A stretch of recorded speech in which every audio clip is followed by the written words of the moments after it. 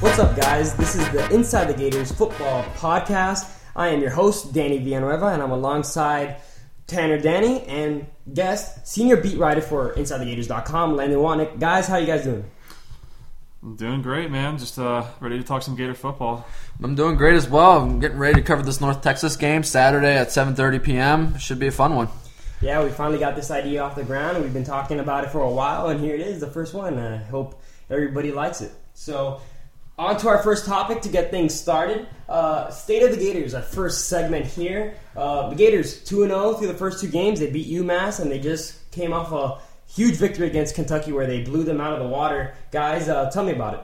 Well, obviously, the season opener was a bit of a lackluster effort. Florida had some issues, notably along the offensive line, and the offense stalled at times, but eventually pulled out in the fourth quarter with a 24-7 victory over UMass. And then bounced back in a big way last game. Really, controlled the tempo from the get-go and really got off to a fast start against Kentucky. By half, Florida's already leading 24-0. And, just the offensive line was a big factor in the game. Really bounced back from game one. A lot of good pass protection, especially after that first drive when, Luke Del Rio was pressured twice on hurries allowed by Fred Johnson. He's sticking Jawan Taylor there, and the freshman does a heck of a job. And really, that offense showed a lot of things in that first game. We saw the deep ball. And then, I've been focusing a lot on offense, but the defense the past two games has looked excellent. In all three phases, we've seen a lot of good things from that group, especially the secondary in the last game, notching 3 interceptions, one each for Quincy Wilson, Jalen Tabor, and Marcus May. So, a lot of positives, especially from that second game. Looking back on the first game and then looking on to Kentucky, one thing that's really stood out to me was how night and day the offensive line looked. The offensive line struggled so much against Massachusetts and then bounced back in a big way against Kentucky in the Swamp. And the stable of running backs that the Gators have right now, the depth is absolutely incredible. Having a four-headed monster in the backfield, you have LaMichael Pirine who stepped up and he balled out against Kentucky. He shined out a little bit, so probably get to see him a little more this season. I think Del Rio has definitely improved from Massachusetts onto Kentucky. Really curious to see if this is the actual playbook, if there's obviously more to it. Bringing out certain plays against teams like Tennessee, LSU, Georgia, Florida State. So I'm really interested to see something about that. And then the defensive play, like Landon said, it's been outstanding. Guys like Alex Anzalone, the guy's been a stud. Yeah, absolutely. Been a stud. Yeah, I think Gator fans knew that the Gators were going to come out 2-0. Nobody's surprised by the result. No. I think they were very surprised with the first game against UMass. I did not think it would be that close. The fourth quarter, everybody knew the Gators were going to win that game. They were in control for the most part. But the fact that they struggled raised a lot more question marks. The offensive line did not play well that first game against UMass. And then in the second game, coaching staff told them, hey, there has to be a standard, and that was not good enough. And we spoke to Cam Dillard after the Kentucky game, and he said the coaching staff challenged them. And, they went up to that challenge, and they succeeded. And he's like, that's the standard now for Gator offensive linemen. And we're going to see if that keeps going into North Texas and Tennessee. But what you were saying about the defense, fantastic. Here, I got a stat here. The Gators have held consecutive opponents to under 200 yards for the first time since 2009. We all know how good that 2009 Gator defense was. And if a stat showing any comparison to the 2009 team, that's a great sign. And Gators are 2-0 for the 11th time in 12 years. That just shows how good the Gators have started the last decade. The first two games. Now, whether they can continue their success going into deeper SEC play is a question we're going to have to see get answered. We talked about Luke Del Rio. He's done what we expected him the first two games, but obviously I want to hear your guys' opinion. Well, obviously, Del Rio's been pretty effective running the offense. McElwain's been pretty a harsh critic, just on some of his plays. And in that last game, he did have some questionable throws. Mistimed a couple, including that interception on a pass intended for C.J. Wharton. Obviously, Wharton overran the route, but Del Rio threw that a little behind, mistimed it. and that would result in a pick. And there were a couple other questionable throws. I mean, at times, just Del Rio kind of had trouble, setting his feet and threw a couple bad balls here and there. And another one, too, was just on a deep pass to Brandon Powell in the end zone in the second quarter. I mean, he had, I think it was Seontae Lewis wide open. And, I think it was Lewis, but then obviously threw into double coverage, and that was a risky throw. And, I mean, you could have had a touchdown there. So, obviously, McElwain's picked on a couple of throws that Del Rio's done. But for the most part, I mean, he's been pretty solid and effective. Obviously, established the deep ball in that second game, stretched the field vertically with that 78-yard touchdown pass to Callaway that really, excited a lot of folks. And then in that first game, too, just proved that, he was familiar and comfortable within Doug Nussmeier's offense. So, I mean, obviously, there's a negative connotation behind the term game manager, but I mean, it could be looked at in a positive way, too. I mean, he hasn't made too many egregious errors. Obviously, some questionable throws and that interception, but for the most part, he's, been pretty solid in that offense. And why is that the game manager description is so bad? I don't understand it, because look at Alabama, A.J. McCarron and all those guys have been game managers, right? And they've been winning all those national championships down in Alabama, so why can't we have that here at Florida? I don't understand. I mean, a lot of it, too, is just maybe Del Rio doesn't possess maybe the athleticism or the arm or maybe the running ability like some of the other quarterbacks at the college level do, but he's just a student of the game. I mean, obviously growing up in that football background with a head coach as a father and Jack Del Rio, who's now coaching the Oakland Raiders. I mean, obviously Del Rio grew up with the game and learned a lot of things, and it's been a huge help in just his preparation and kind of how he, picks up playbooks and whatnot. So, I mean, that's been huge for Florida, just having somebody who's mature and intelligent at that position. You touched on Luke Del Rio being coached hard by McElwain, and I mean, obviously that's going to bring out the best in him. So far, throughout the first two games, like I said before, I think Del Rio's improving game by game, and to me, he doesn't really have like the wow factor that a star quarterback would have, but he's someone that's going to, I think, consistently get you from game to game and play well enough. And if he does that, I mean, Florida's going to be able to win games. I mean, especially with the stable of running backs that he has. He's going to be able to hand the ball off to, all four of those guys to, help open up this offense as well. So, I don't know. I like what I see from Luke Del Rio so far. Decision-making kind of scares me, like, whenever I watch it. Yeah. Like, sometimes it's just, like, not there. I remember against Kentucky, he was scrambling to the right side of the field. I don't remember what quarter it was, but he hit Goolsby with that amazing catch that Goolsby had towards the sideline. I mean, his arm really bailed him out there. I don't know. It wasn't the best decision that I would do. Like, that's something I wouldn't do if I was a quarterback. But, I mean, he bailed himself out. And, so far I do like what I see from him. And it's going to be interesting to see, should be able to manhandle North Texas and then looking onward to Tennessee next week and playing in a hostile environment. So, going back to that game manager thing, I got a stat here. 63.2 completion percentage. That's second in the nation. All right, so if that's a game manager, I'm all for it. All right, and I'm sure McElwain will be all for that as well. But final thing on Del Rio, he's only going to go as far as the offensive line takes him. We saw him struggle a little bit in the first game against UMass, and then obviously played a lot better with 4 touchdowns against Kentucky when the offensive line stepped up.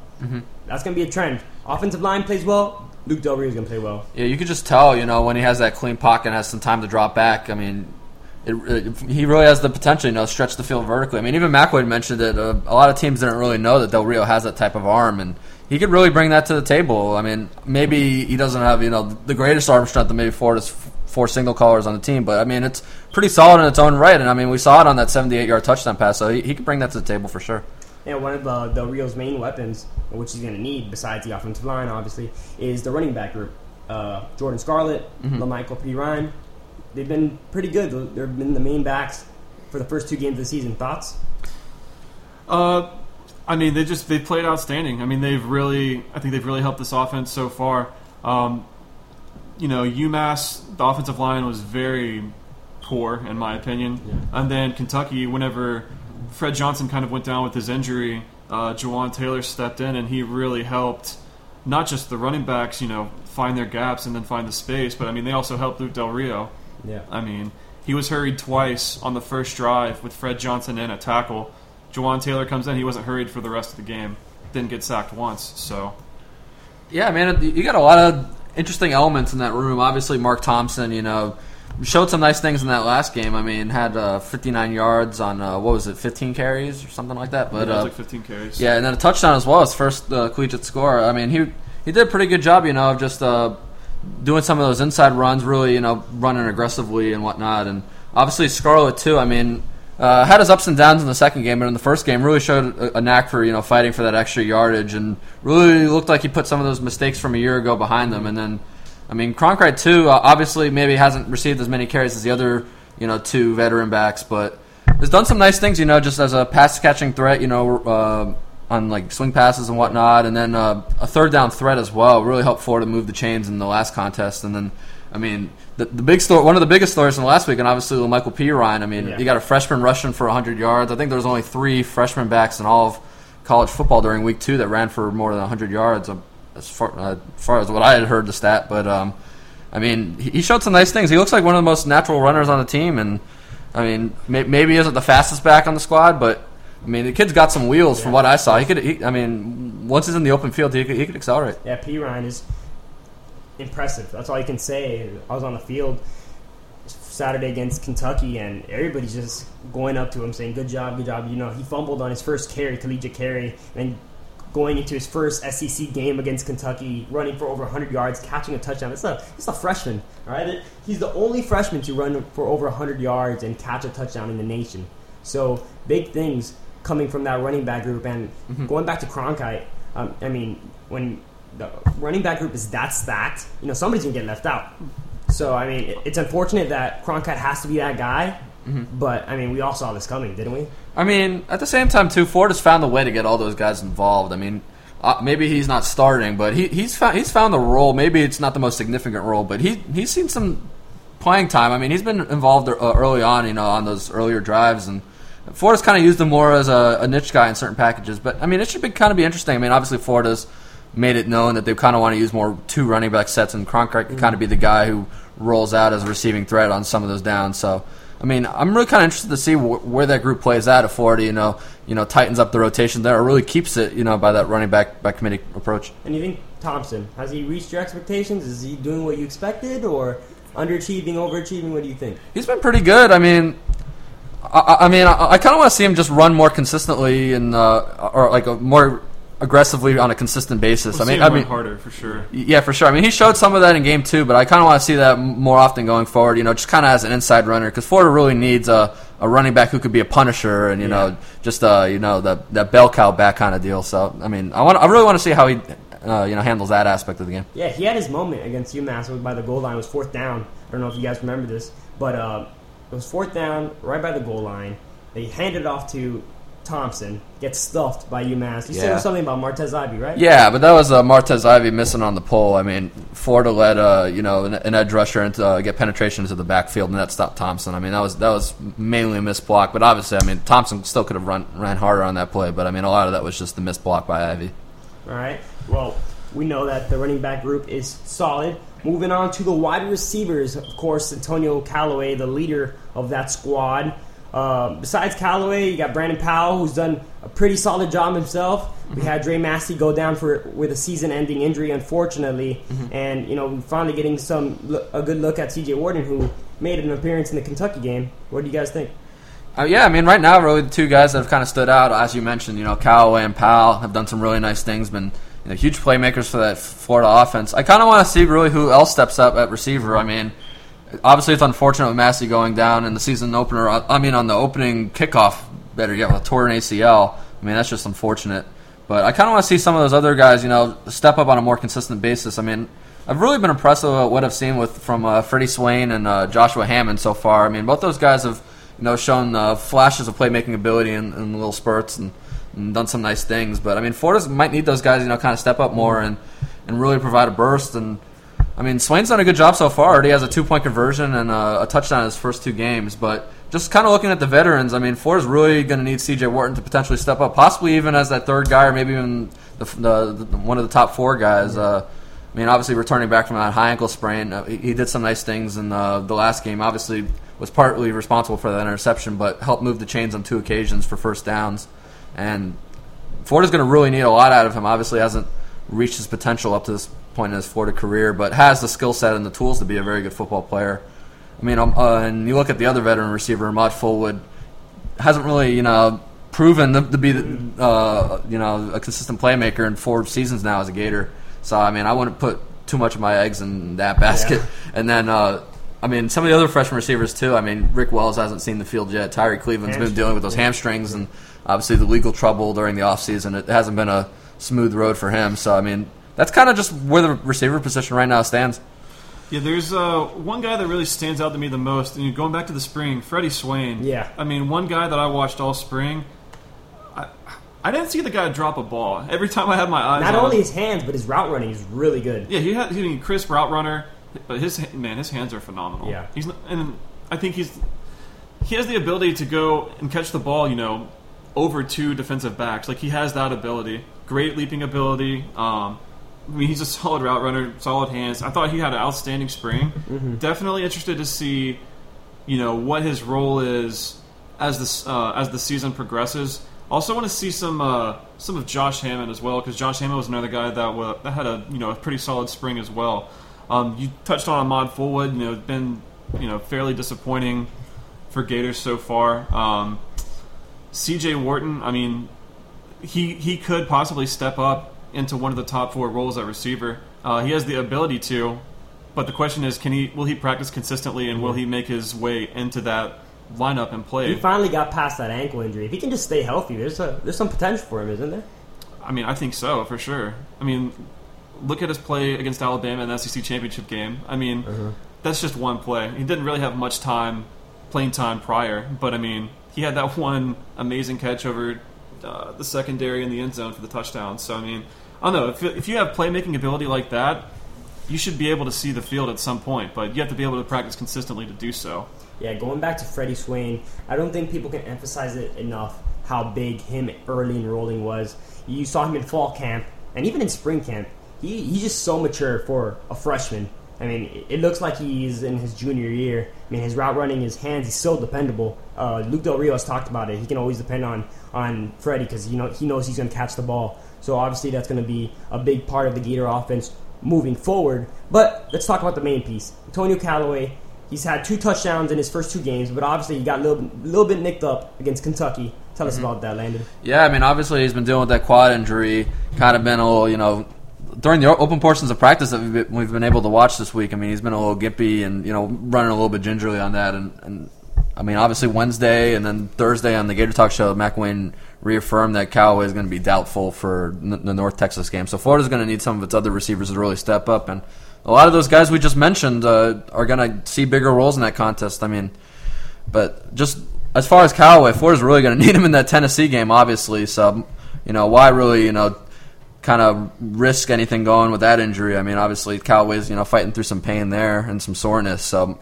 might as well just, sit him out this week and hope for the best against North Texas. I mean, obviously Florida's a 36-point favorite right now, so, expected to win that contest, but Florida's really going to need Callaway for Tennessee. Yeah, if I'm Coach Mack, I don't want Callaway anywhere near kickoff. I want him in a shirt and shorts and sneakers come kickoff time in the Swamp on Saturday. I wouldn't even put him in Gator Walk. I just want that guy in just quarantine. I don't want anything to happen. What if they're tied 7-7 at the half, though? No. First off, it's tied 7-7 at the half. We have major problems here. We need Callaway for Tennessee. That's number one importance right there. And Brandon Powell, hey, he's got 2 touchdowns in his first 2 games here. Let's not forget about him. He's been a huge contributor. Yeah, he's been pretty good so far. I mean, very versatile for the Florida offense. Has worked on the slot. Has seen some time at receiver 2 on the outside. Has looked really good coming back from that foot injury that kept him out during the spring. I mean, he's been a good playmaker and very very shifty, agile player there. He's helped out a whole bunch. Man, I mean, Brandon Powell, he's one of those guys that's actually he's been able to step in and show some leadership for the receivers when he's healthy. Yeah. For sure. But it's actually nice to see him back. Whenever he went down against Kentucky, I mean, that was a pretty scary moment. Yeah, because I was a good 10 feet away from that. All the breath in the Swamp was just out. Yeah. Everybody was just quiet, hoping it was okay. Obviously, it wasn't that bad at the end of the day, but, I mean, that was a close call. Yeah, Brandon Powell was able to provide that spark. I mean, obviously, a guy like Callaway is going to, he's going to shine. Mm-hmm.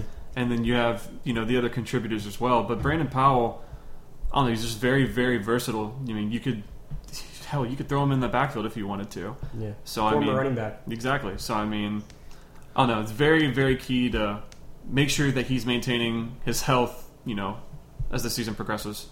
All right, guys, we've stayed away from it long enough.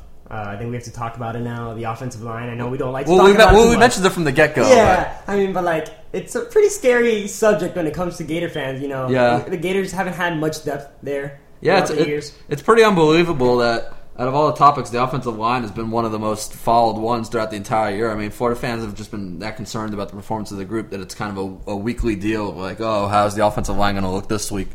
And I mean, they're headed on the right track. I mean, week 2 was a very good performance overall, like I mentioned earlier on the podcast. But I mean, the group's going to have to prove that they could, just make a push in the run game and, keep Luke Del Rio clean, obviously against North Texas, and then, I mean, Tennessee, the big one coming up. That's going to be the real challenge, going on the road, handling that. But Florida is going to be a little shorthanded along the starting offensive line. I mean, Tyler Jordan is he's got an eye injury. He's going to miss, according to McElwain, a couple weeks. Apparently, it's a orbital bone deal. Might have been something stemming from high school, maybe early on in college, but it's an injury he's had in the past, and he's going to miss some time. So Florida's going to need Rashard Desir-Jones to step up in a starting role at the right guard spot. And McElwain even mentioned it Wednesday. He's really excited to see how Desir-Jones handles that role this weekend. And we might even see some lineups as well with Jawan Taylor at right tackle and then Fred Johnson at right guard. We saw a little bit of it last game when Tyler Jordan was sidelined for a series with an ankle injury.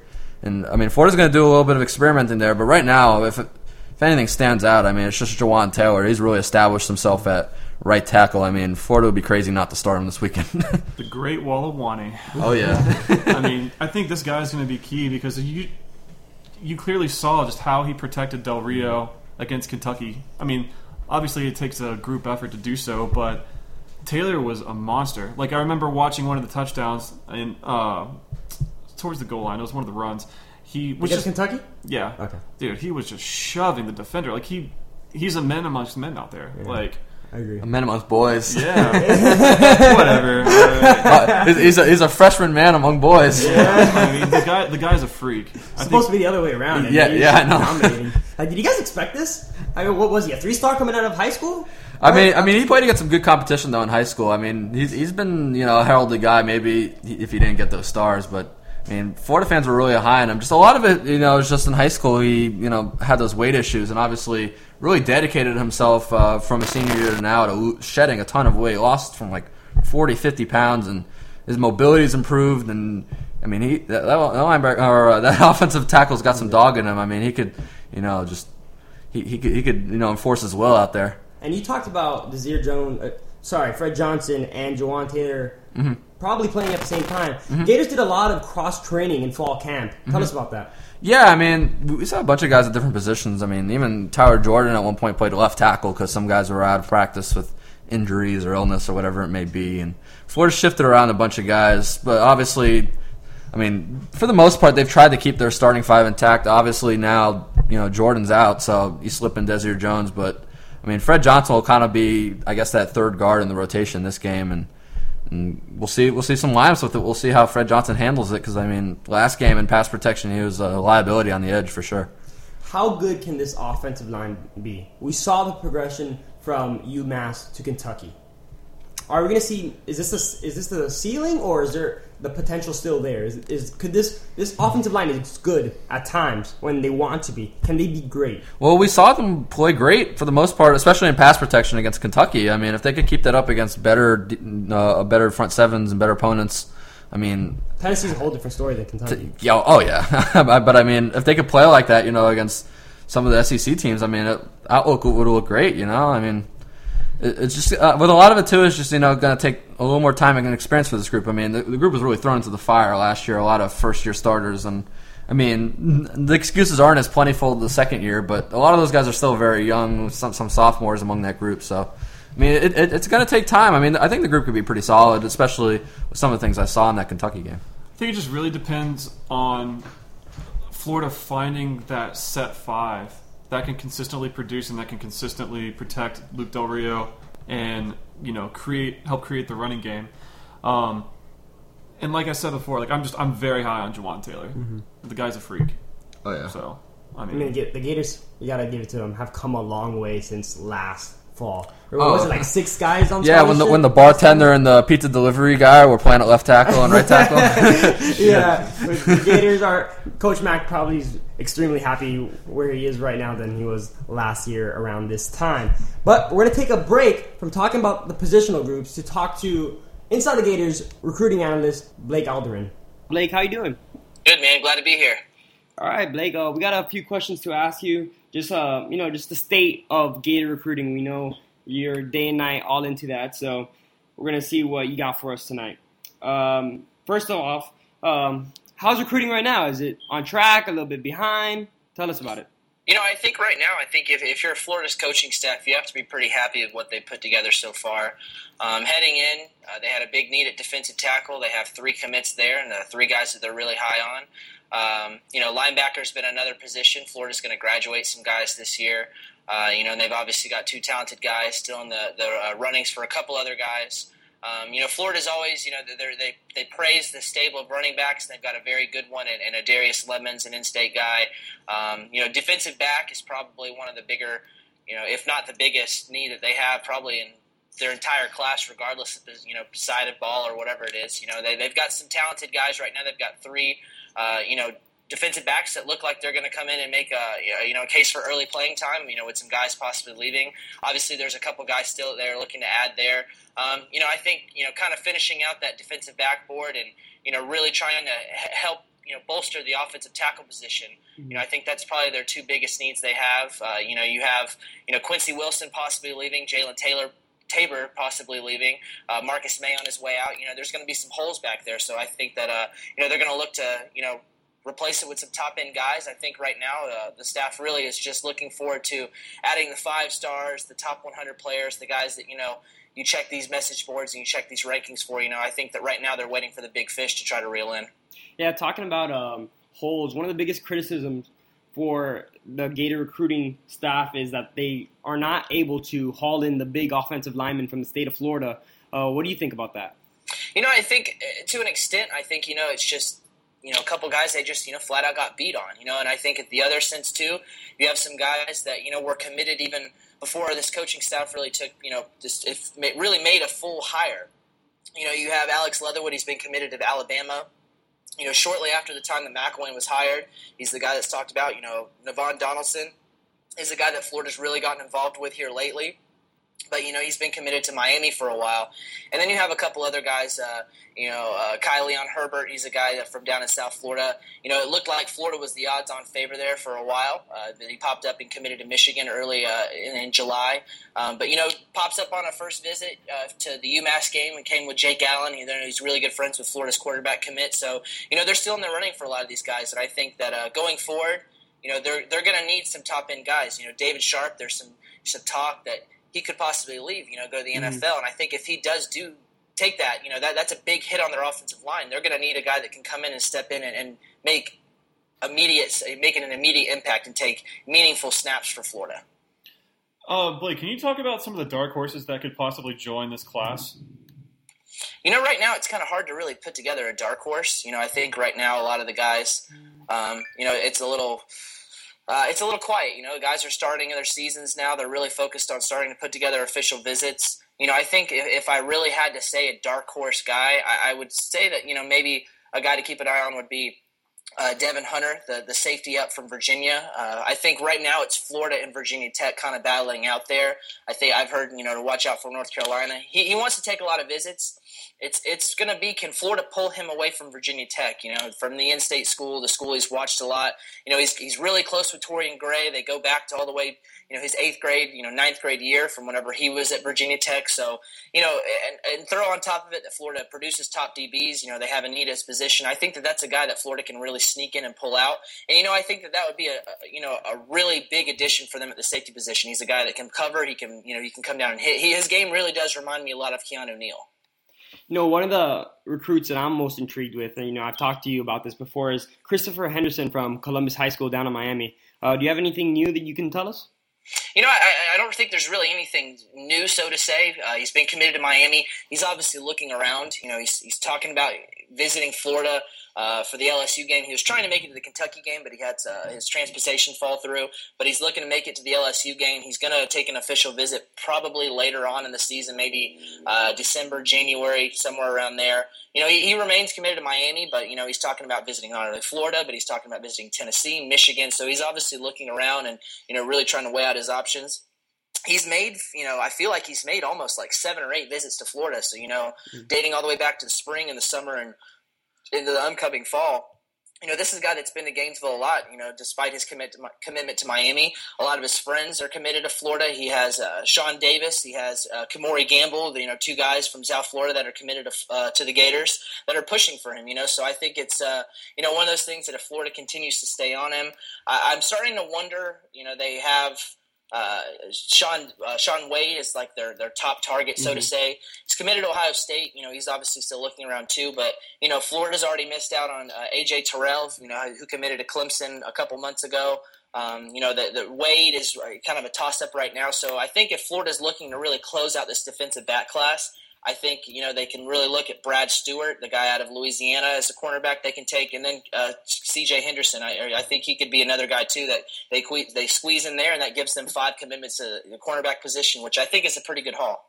Yeah, one of the guys that the Gators missed out on is a teammate of Jake Allen, obviously a huge Gator commit. Trevon Grimes, the Gators missed out on him. He committed to Ohio State. Is that something that Gator fans should just forget about and move on, or is there a chance that the Gators come back into the picture?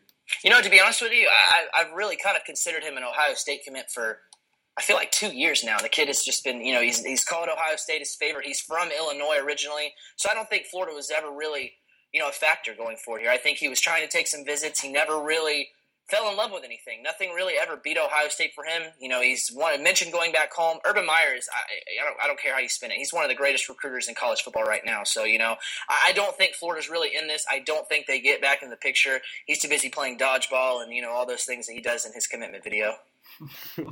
So, with all being said now, with the state of recruiting how it is, where do you expect the Gators to finish when it comes to rankings? Right now on Rivals rankings, they're 12th. I think that's where you see, classes like this can slide, with, other schools, they'll clean some guys out. There'll be some defections in a class where you see guys decommit. Alabama's one of those, guys that always makes that late run. Ohio State, those schools like that always make that late run leading up to signing day. But, I think Florida, they can add some guys in there. The way that they're looking to add, some star power, so to say, I think that they can get easily a top 10 class. Blake, talking about like the current class that Florida has currently committed, what are some of the recruits just saying about the program and the start of the season so far? So far, I don't think there was really much to say about the first game. I think that, Florida really struggled there. I don't know if it was the weather, just a lot of new key components there. So, there really wasn't a lot to talk about in the first game. But then you come out and you just completely dismantle Kentucky. You're strong on all facets of the game. You run, you block, you pass, you play great defense. So there was really a lot to do about that game. There was quite a few recruits there. There was a lot of guys committed to other schools, really saying, that Florida did a great job. You look at Florida's defense, they're up near the top in the SEC. So, I think that there's going to be a lot of things that recruits are going to really like about this, especially, with Florida looking to really, reload on a lot of defense. This year I think is probably one of the more balanced Florida teams you're going to see in a while as far as, the offense being able to keep up with the defense. Obviously I think if you lose some big-time guys like Florida's going to lose on defense next season, or could possibly lose more with guys leaving early, I think that there's a lot of excitement for these guys to really come in and take the reins, so to say, and kind of build off of what Florida has continuously had on defense year after year.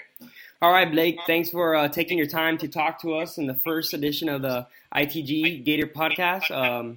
Thank you for giving us your insight, and we'll talk to you soon. Anytime. Now moving on, let's talk about the defensive side of the ball, guys.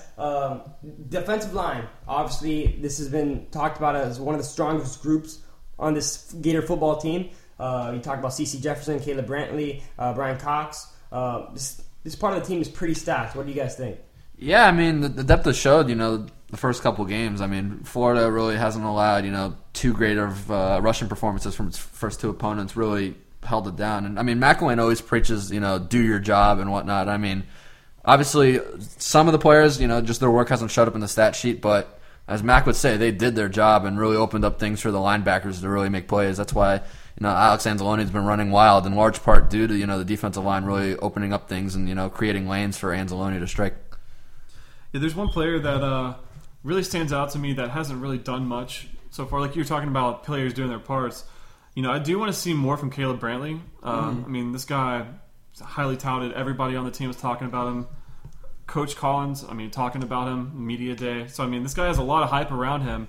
And, to help build his stock for the next level, be a perfect time for him to start playing at a consistent level now, even though he's somewhat struggled with consistency in his career at Florida. Yeah, I definitely agree with you on some ends there. Obviously, the first two games, or the first game had two offsides penalties that, kind of hurt Florida. And, in the second game, he performed better, but we haven't seen really much of that dynamic playmaking. Has done solid for the most part, but just you want to see that guy get in the backfield and consistently make sacks, earn tackles for losses and whatnot. And Caleb Brantley really hasn't filled up the stat sheet on that end, but it's done all right up to this point. Yeah, the biggest storyline when it came to the defensive line in the offseason was replacing Jonathan Bullard, who was drafted by the Chicago Bears, and Alex McAllister, who also went to the NFL. How do you guys think, has the defensive line, made up for them, been better, or what's your opinion on that? Yeah, the pass rush looks pretty good. Florida's got a ton of options there. Obviously, Jordan Sherritt has really stepped up to the plate. He's played really well. He's performed well against the run, and had 2 sacks against Kentucky. So he's stepped up in a starting role and has really held down that weak side defensive end spot. And then the backups at defensive end, too. Jabari Zuniga and Kavanis Davis have done a nice job. Zuniga had 2 sacks in that first game and was displayed an impressive motor and just was really disruptive on the edge there. Getting to the quarterback later on in that contest.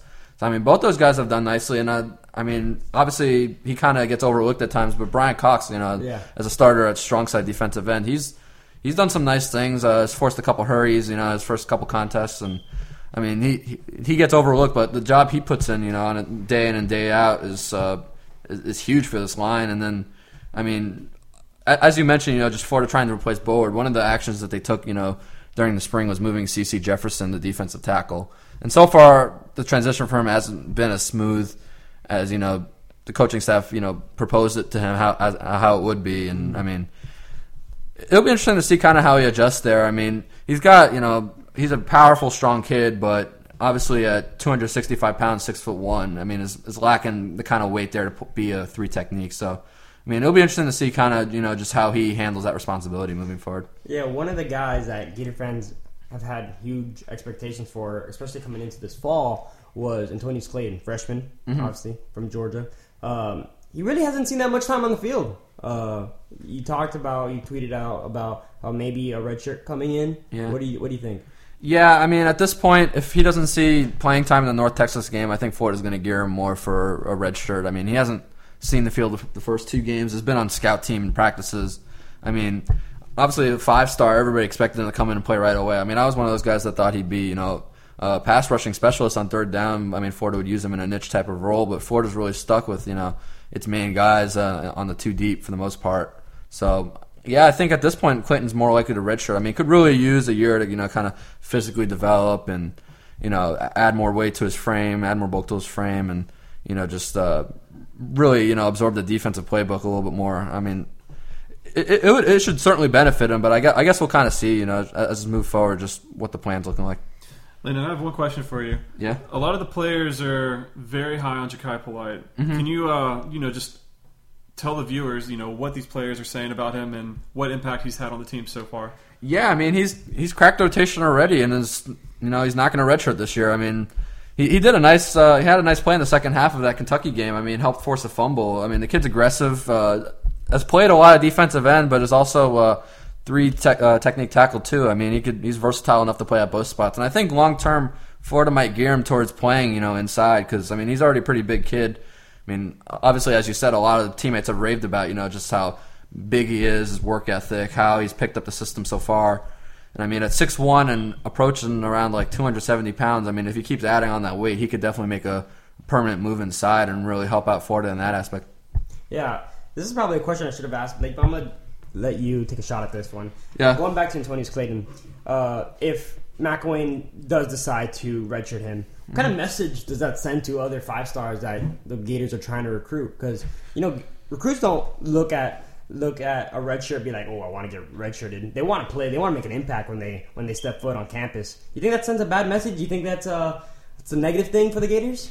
I mean, it's a mixed message, I guess, but for the most part, Florida's just basically saying to kids, if you're ready to, if you have the skill set and you're ready to play, we'll play you right away. That's what I mean. You look at it conversely, a lot of these 3-stars, I've seen playing time are avoiding red shirts. It's really depends on just the situation for each kid, but you can look at it conversely too and see a lot of 3-stars playing big roles. Yeah, and let's talk about a position that has really become the strongest part of the Gators defense, in my opinion. Jared Davis, Alex Anzalone. We knew that it was going to be pretty strong coming into the fall, but I did not know that Alex Anzalone was going to play as good as he is right now. I think his play has elevated the linebacker group to the best squad defensive part of defense. I'm talking about in front of the DBs. I'm talking about in front of the great defensive line that the Gators have. That's a pretty tall order. I'm telling you. Hey, I'm telling you. Oh. I have high expectations for the linebackers Jared Davis and Anzalone. If Anzalone keeps on playing how he's playing, the Gators defense is going to be even better than people expect. Well, that's the thing with Anzalone. Obviously, he's had that past history of, just dealing with shoulder injuries. And I feel like that's kind of why expectations were tempered somewhat entering the season. Florida fans are just concerned if he's going to just simply stay healthy. We saw early on during the first 5 quarters of last year what he's capable of, what he could do.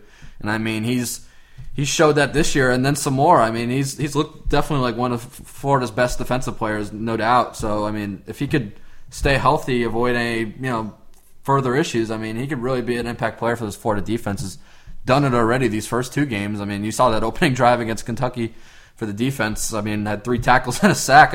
That's good for most guys. It's, full game performances, and he had that in 1 drive. So, yeah. Yeah, if Anzalone can stay healthy throughout this whole season, Florida's got a legit chance to be very, very, very dominant on defense. Obviously, Florida is an amazing defensive school, but having 2 linebackers in Jared Davis and Alex Anzalone, that's something special. That's what I'm talking about, man. I think that's something special. I don't think it's better than the defensive backs per se, but I think that... I don't know, man. You might be right there when you're talking about Tabor and Marcus May and Quincy, but I'm telling you, if it's hard to push around this defensive line, and you got those guys backing up this defensive line, it's going to be hard to run the ball against Florida. And then just shifting to another topic regarding the linebackers, I'm kind of interested to see how, Daniel McMillan and David Reese, Kylan Johnson, how those guys, kind of handle backup responsibilities. Obviously, Florida's been showing some more, traditional 4-3 looks this year, and McMillan's seen some time as a strong side linebacker, but obviously is dealing with a high ankle sprain, playing through it admirably, for that matter, but, he obviously isn't at 100%. So, I'm kind of interested to see how he kind of fares into things. Obviously, Kylan Johnson has been playing some weak side linebacker. Florida could always end up playing him at strong side if needed be, but, obviously Anzalone and Davis have really led the way, but I kind of want to see how those guys figure in, because obviously as the season goes on and, depth is tested, those guys are going to need to step up. Yeah, the linebacker group is going to be so crucial for the Gators, especially when it comes to the SEC schedule. You look at Tennessee, Dobbs and Hurd. You need those linebackers to step up in a game like that. You look at LSU at the Swamp against Fournette. You're going to need those guys. So Arkansas too, yeah. Yeah, like you said earlier, Tanner, Alex Anzalone has to stay healthy. I think that's a huge part of that Gator linebacker group. Now, the most talked about defensive group on the defense, DBU, the defensive backs, Tease Tabor, Quincy Wilson. What do you guys think? Yeah, I really liked what I saw the last game. Obviously, Jalen Tabor goes by Tease now, but we alternate. You got Jalen, you got Quincy, one of the best cornerback tandems. Not just in the SEC, but possibly the entire nation there. Those guys are really good. Displayed some nice things, against Kentucky. And then Marcus May, a key cog in that secondary at safety. So underrated, by the way. I think Marcus May is hugely underrated. Yeah, he's definitely a huge part of the secondary as well. But, the starting lineup for the secondary is very, very solid in my opinion. I mean, Duke Dawson at nickel. I mean, he's definitely made some strides since last season. Has done a great job. And then, I mean, you got Nick Washington and Marcel Harris really battling for the other safety spot, and both have performed well and kind of alternating there and starts through the first 2 games. So I mean, those guys kind of are leading the way. But the big question mark, obviously moving forward, is just how kind of the younger guys respond. I mean, you got guys like Chauncey who's been playing at corner and nickel, and Chris Williamson, who had his mistakes in the UMass game. Joseph Putu, obviously he's dealing with an ankle sprain, but I mean, once he's back, he's going to be playing a backup role at corner. I mean, obviously Tabor and Wilson will play close to like 80-90% of the snaps, but I mean, those guys will have to fill in at some point probably. I mean, I kind of want to see how those guys really fare and just backup duty, because you never know as I even mentioned with the linebackers. I mean, you never know as the season progresses, depth is tested, and some of those guys may need to play. And I mean, you look at the UMass game. I mean, when they didn't have Tabor, I mean, Chris Williamson was definitely a liability in coverage and got exploited twice. I think it was like 2 catches for 77 yards. So, I mean, that's kind of just my overview of the secondary right now. Definitely strong, very top heavy, but I mean, those younger guys are going to have to step up if their number is called at any point. Yeah, we all know how good Jalen Tabor is, but Quincy Wilson, not many people talk about him as much as we do about Tease Tabor. I mean, you talk to Marcus May, he says that Quincy Wilson has the potential to be as good as Vernon Hargreaves and Tabor. What do you guys think about it? Do you think he could get to that level? I mean, you said that you think Marcus May is the most underrated in that unit. You think it's Quincy? I think it's Quincy Wilson. This guy plays with a chip on his shoulder. He balls out. I mean, look at the interception against Kentucky. Yeah, I mean, it's such an athletic play. He steps in at the right time. Last year, when you look back at the Ole Miss game, he was playing on Treadwell a lot. Treadwell was held to around 45 yards or something like that. Yeah, shut down. I mean, exactly. I mean, Quincy Wilson is very underrated, and I mean, he has the chance to bolster his stock, and he could leave for the NFL. I mean, to be fair, the kid's Twitter bio is underdog, simply just underdog. So he definitely wears that chip on his shoulder, no doubt. Yeah, so I mean, I think Quincy Wilson's going to be something special this year. I don't know, last year you kind of look at Vernon Hargreaves and how kind of like laid off the pedal a little bit, and Tabor stepped more into the aggressive role. I think this is going to be Quincy this year. Yeah, because I feel like he just has something to prove. Of course. So everyone knows the ability of Jalen Tabor. So it's hard to call a defensive back at Florida, underrated and not talked about enough when this group is just talked about a bunch nationally. But another guy, Landon, you talked about it, Duke Dawson, nickel. Mm-hmm. I think he's going to be a huge part of this team, because you look at college football in a broader scope, all these teams are going spread. They're all going.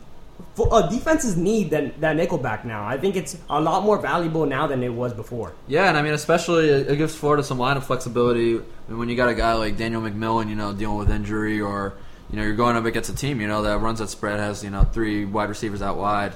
I mean, you definitely need to be versatile in that aspect. I mean, Duke Dawson is definitely filling in pretty well. At that nickelback spot is played really well these past couple games, and I'm kind of interested to see just how he handles the role moving forward. All right, I think that's we covered the defensive backs pretty good, but I think we have to talk about something probably more important than everything else: the special teams. Eddie Pinheiro, he's. I mean, if you saw McElwain during the start of Wednesday's practice, I mean, he was special teams are very, very important to him. You could tell. I mean, I'm not going to get into specifics of what he had to say, but he was pretty vocal at the start of that practice, no doubt. I think it's absolutely hilarious in the Swamp on game days. Even when they come out for warm-ups, when Eddie comes out, I swear he's a fan favorite on this team for sure. Oh, absolutely. Just everybody in the Swamp screaming, Eddie, Eddie, Eddie. I think it's fantastic. He's probably the most popular 15 of all time. I mean, he's got people bringing out their old Tebow jerseys, from the closets and writing Pinheiro on the back. So, but no, the kid's been solid. Obviously, had some rough patches in that second game. Went 1 of 3, but I mean, the one he made, it was from 54 yards. I mean, I think that was the longest field goal Florida's made in 5 years or something like that? Since Caleb Sturgis days, for sure. Yeah. He went 1 for 3 on that day, and he hit that 54-yarder. It was like the 6th longest field goal, I think it was. Was it? Was it 6th longest? Yeah, I mean, regardless. Because the game before, he hit like the 3rd longest field goal in Gator football history. So definitely good signs from Panera. Yeah, I mean, regardless, 54 yards, that's impressive. But kind of just what McElwain wants to see from him. I mean, McElwain's compared, Pinero's kicking kind of almost like a golf swing. He just wants him, just to get that rhythm and that timing down. And obviously, in the past game, just kind of was a little, shaky on that end and maybe tried to overkick it a little too much. Because, I mean, the kid's got an incredibly strong leg. And with Pinheiro, I mean, it's all about, just that discipline. But, I mean, he's only played 2 college games. I mean, he's got so much more room to grow. And he's got at a max, 3 years of college football to really, reach his heights before possibly taking his career to the next level. Yeah, Coach McElwain talked about it post-game after Kentucky, that he's got all the skills. The skills is not the question. Is that he tried to do a little bit too much against Kentucky, maybe got to his head a little bit, the Eddie Chance in the swamp, fan favorite and everything. But, Coach Mack just had to remind him after the game, hey, we need you to do this. Don't try to do too much. Just know your role, and because they trust his abilities. And we're going to have to see if that pays off in North Texas and going on for the rest of the season. And talking about other special teams, Johnny Townsend. Yeah, I mean, he didn't get too much work against Kentucky. Yeah, you only had to punt once because, Florida scoring all those touchdowns. So, yeah, I mean. Old punt man. Yeah, punt man. Johnny's up to something. But, I mean, Ray Guy Award finalist, or semifinalist, last year. I mean, he has the potential to work his way into that Ray Guy Award consideration this year. I mean, he's definitely a strength on this Florida football team. Was crazy to say, one of the MVPs, just the late last season when the offense was struggling so much under Treon Harris. But, I mean, he brings a lot of positives to the table. And then just, I guess, moving forward, kind of looking at, just the return teams, it's going to be interesting now. I mean, obviously, you got Callaway likely out for this weekend. You got Massey out for the year with a torn ACL. I mean, those are really Florida's top 2 guys at, punt returner and kickoff returner. I mean, they're really going to have to count on, Brandon Powell, Freddie Swain, possibly even Chris Thompson. Swain. Yeah, Freddie Swain. You love Freddie Swain, don't you? I love Freddie Swain. I don't know if you guys know that yet. But another thing, I don't want Antonio Callaway taking another kick return the rest of the season. I don't know, man. He's special. He is Callaway so is special. I give you that. But let's say Callaway hurts himself in the kick return. That's a huge part of the Gators' offense just out. Yeah, I mean, obviously you got the risks with it, but I mean, Mac, as you've seen through so many press conferences already, McElwain's all about guys promoting their brand and, impacting the way game in all sorts of ways. And what Callaway, like Tanner said, like what Callaway brings, just in the aspect of punt returning is, just he's a special football player. I mean, returned 2 for touchdowns last year. Had the touchdown early on against Alabama that really, kept Florida in it for, the first half of that contest, and then obviously, things got crazy and hectic. But, I guess just looking at, the current group, I mean, they're going to have to really count on Powell, possibly Swain, maybe even Chris Thompson, too. I mean, Thompson was, receiving some reps early on in Wednesday's practice with the kickoff return unit. So I would look to those 3 guys really, playing key roles there now with Callaway sidelined and Massey out for the year. All right, well, moving on to our next segment. In future podcasts, we usually, in this part of the podcast, we would preview the team coming up this Saturday. But North Texas, we all know. No love for North Texas, man. I mean, no love. We'll preview them a little bit, but but we all know that the Gators are going to win that by a larger amount. So we'll see, man. What we decided to do this time was do an over/under segment. The Gators are a 5-touchdown favorite against North Texas in the Swamp at 7:30 this Saturday. Guys, over/under. That is the game. Landon, we'll start with you first. Well, right now the line is at 36, I believe. Yeah. I'm going to pick under just because Antonio Callaway is likely not going to be available for that game, and some of the younger receivers are going to have to step up. But I do have Florida winning by a comfortable margin, probably by maybe 4 scores is my guess. But I mean, 36 is a lot, and obviously when you're missing your best weapon on offense, I mean, I'm gonna pick the under there. I've been back and forth. Before the podcast we were talking, I said I didn't think Florida would go over, but then I started thinking about it more. I'm like, it totally could happen. Tanner, you can't lie to me because you said they were going to drop 50 in the first half. Yeah, I know. I said I've been going back and forth. I'm thinking. I said it was going to be I don't know, I don't even remember my prediction. I said 56-6 or something ridiculous like that. Yeah. And I think it's. I mean, honestly, I think it's possible because when you look at a team like North Texas, I mean, last year they were god awful. 1-11. Give the Mean Green some credit here. No, they beat Bethune-Cookman. I'm not giving them 42-27 last week. Tanner, with a true freshman quarterback, Mason Fine. I mean, and then the running back too, Jeffrey Wilson's a pretty solid player as well. I mean, McElwain kind of mentioned that actually during Gator Talk. I mean, Florida's really going to have to, get those edge rushers, some good lanes to get to the quarterback and, cause some pressure because North Texas likes to run a little up-tempo and, I know that's going to be a key matchup there, the edge rushers versus North Texas's offensive tackles. But I think Florida's got the edge there, no doubt. I mean, that group has been excellent up to this point. So I'm taking the under. You're taking the under? But I'll still take the under just because I'm not sure if Florida's going to post as many points as they would if they had Callaway, obviously. So. Yeah, I've kept my opinion quiet, especially when me and Tanner were talking about it. I didn't tell them my prediction because to the second, I don't know what's going to happen. I haven't wrapped up my mind around a decision yet. But, just to create some diversity in this podcast, I'm going to go with the over. I'm going to go with the over. Okay. And I say that Freddie Swain... Look at Skip Bayless over here generating controversy. My boy, Freddie Swain, 2 touchdowns on Saturday. Just saying. 2 touchdowns. 2 touchdowns. Write that down. All right, guys. Well, this is fun. Well, we can follow you at what, Tanner _ Denny? Is that what is it? T_Denny. T_Denny. And you can follow my friend Landon Watnick at Landon Watnick. Yes, no underscores, just straight at Landon Watnick. Yeah, he had to pay somebody big buck for that at name. So many Landon Watnicks out there. Yeah, so many Landon Watnicks. And you can follow me at Danny_361. We'll be tweeting some nice videos from the sidelines Saturday when the Gators face North Texas. And so, guys, this was fun. Hope you guys enjoyed listening, and we will see you soon.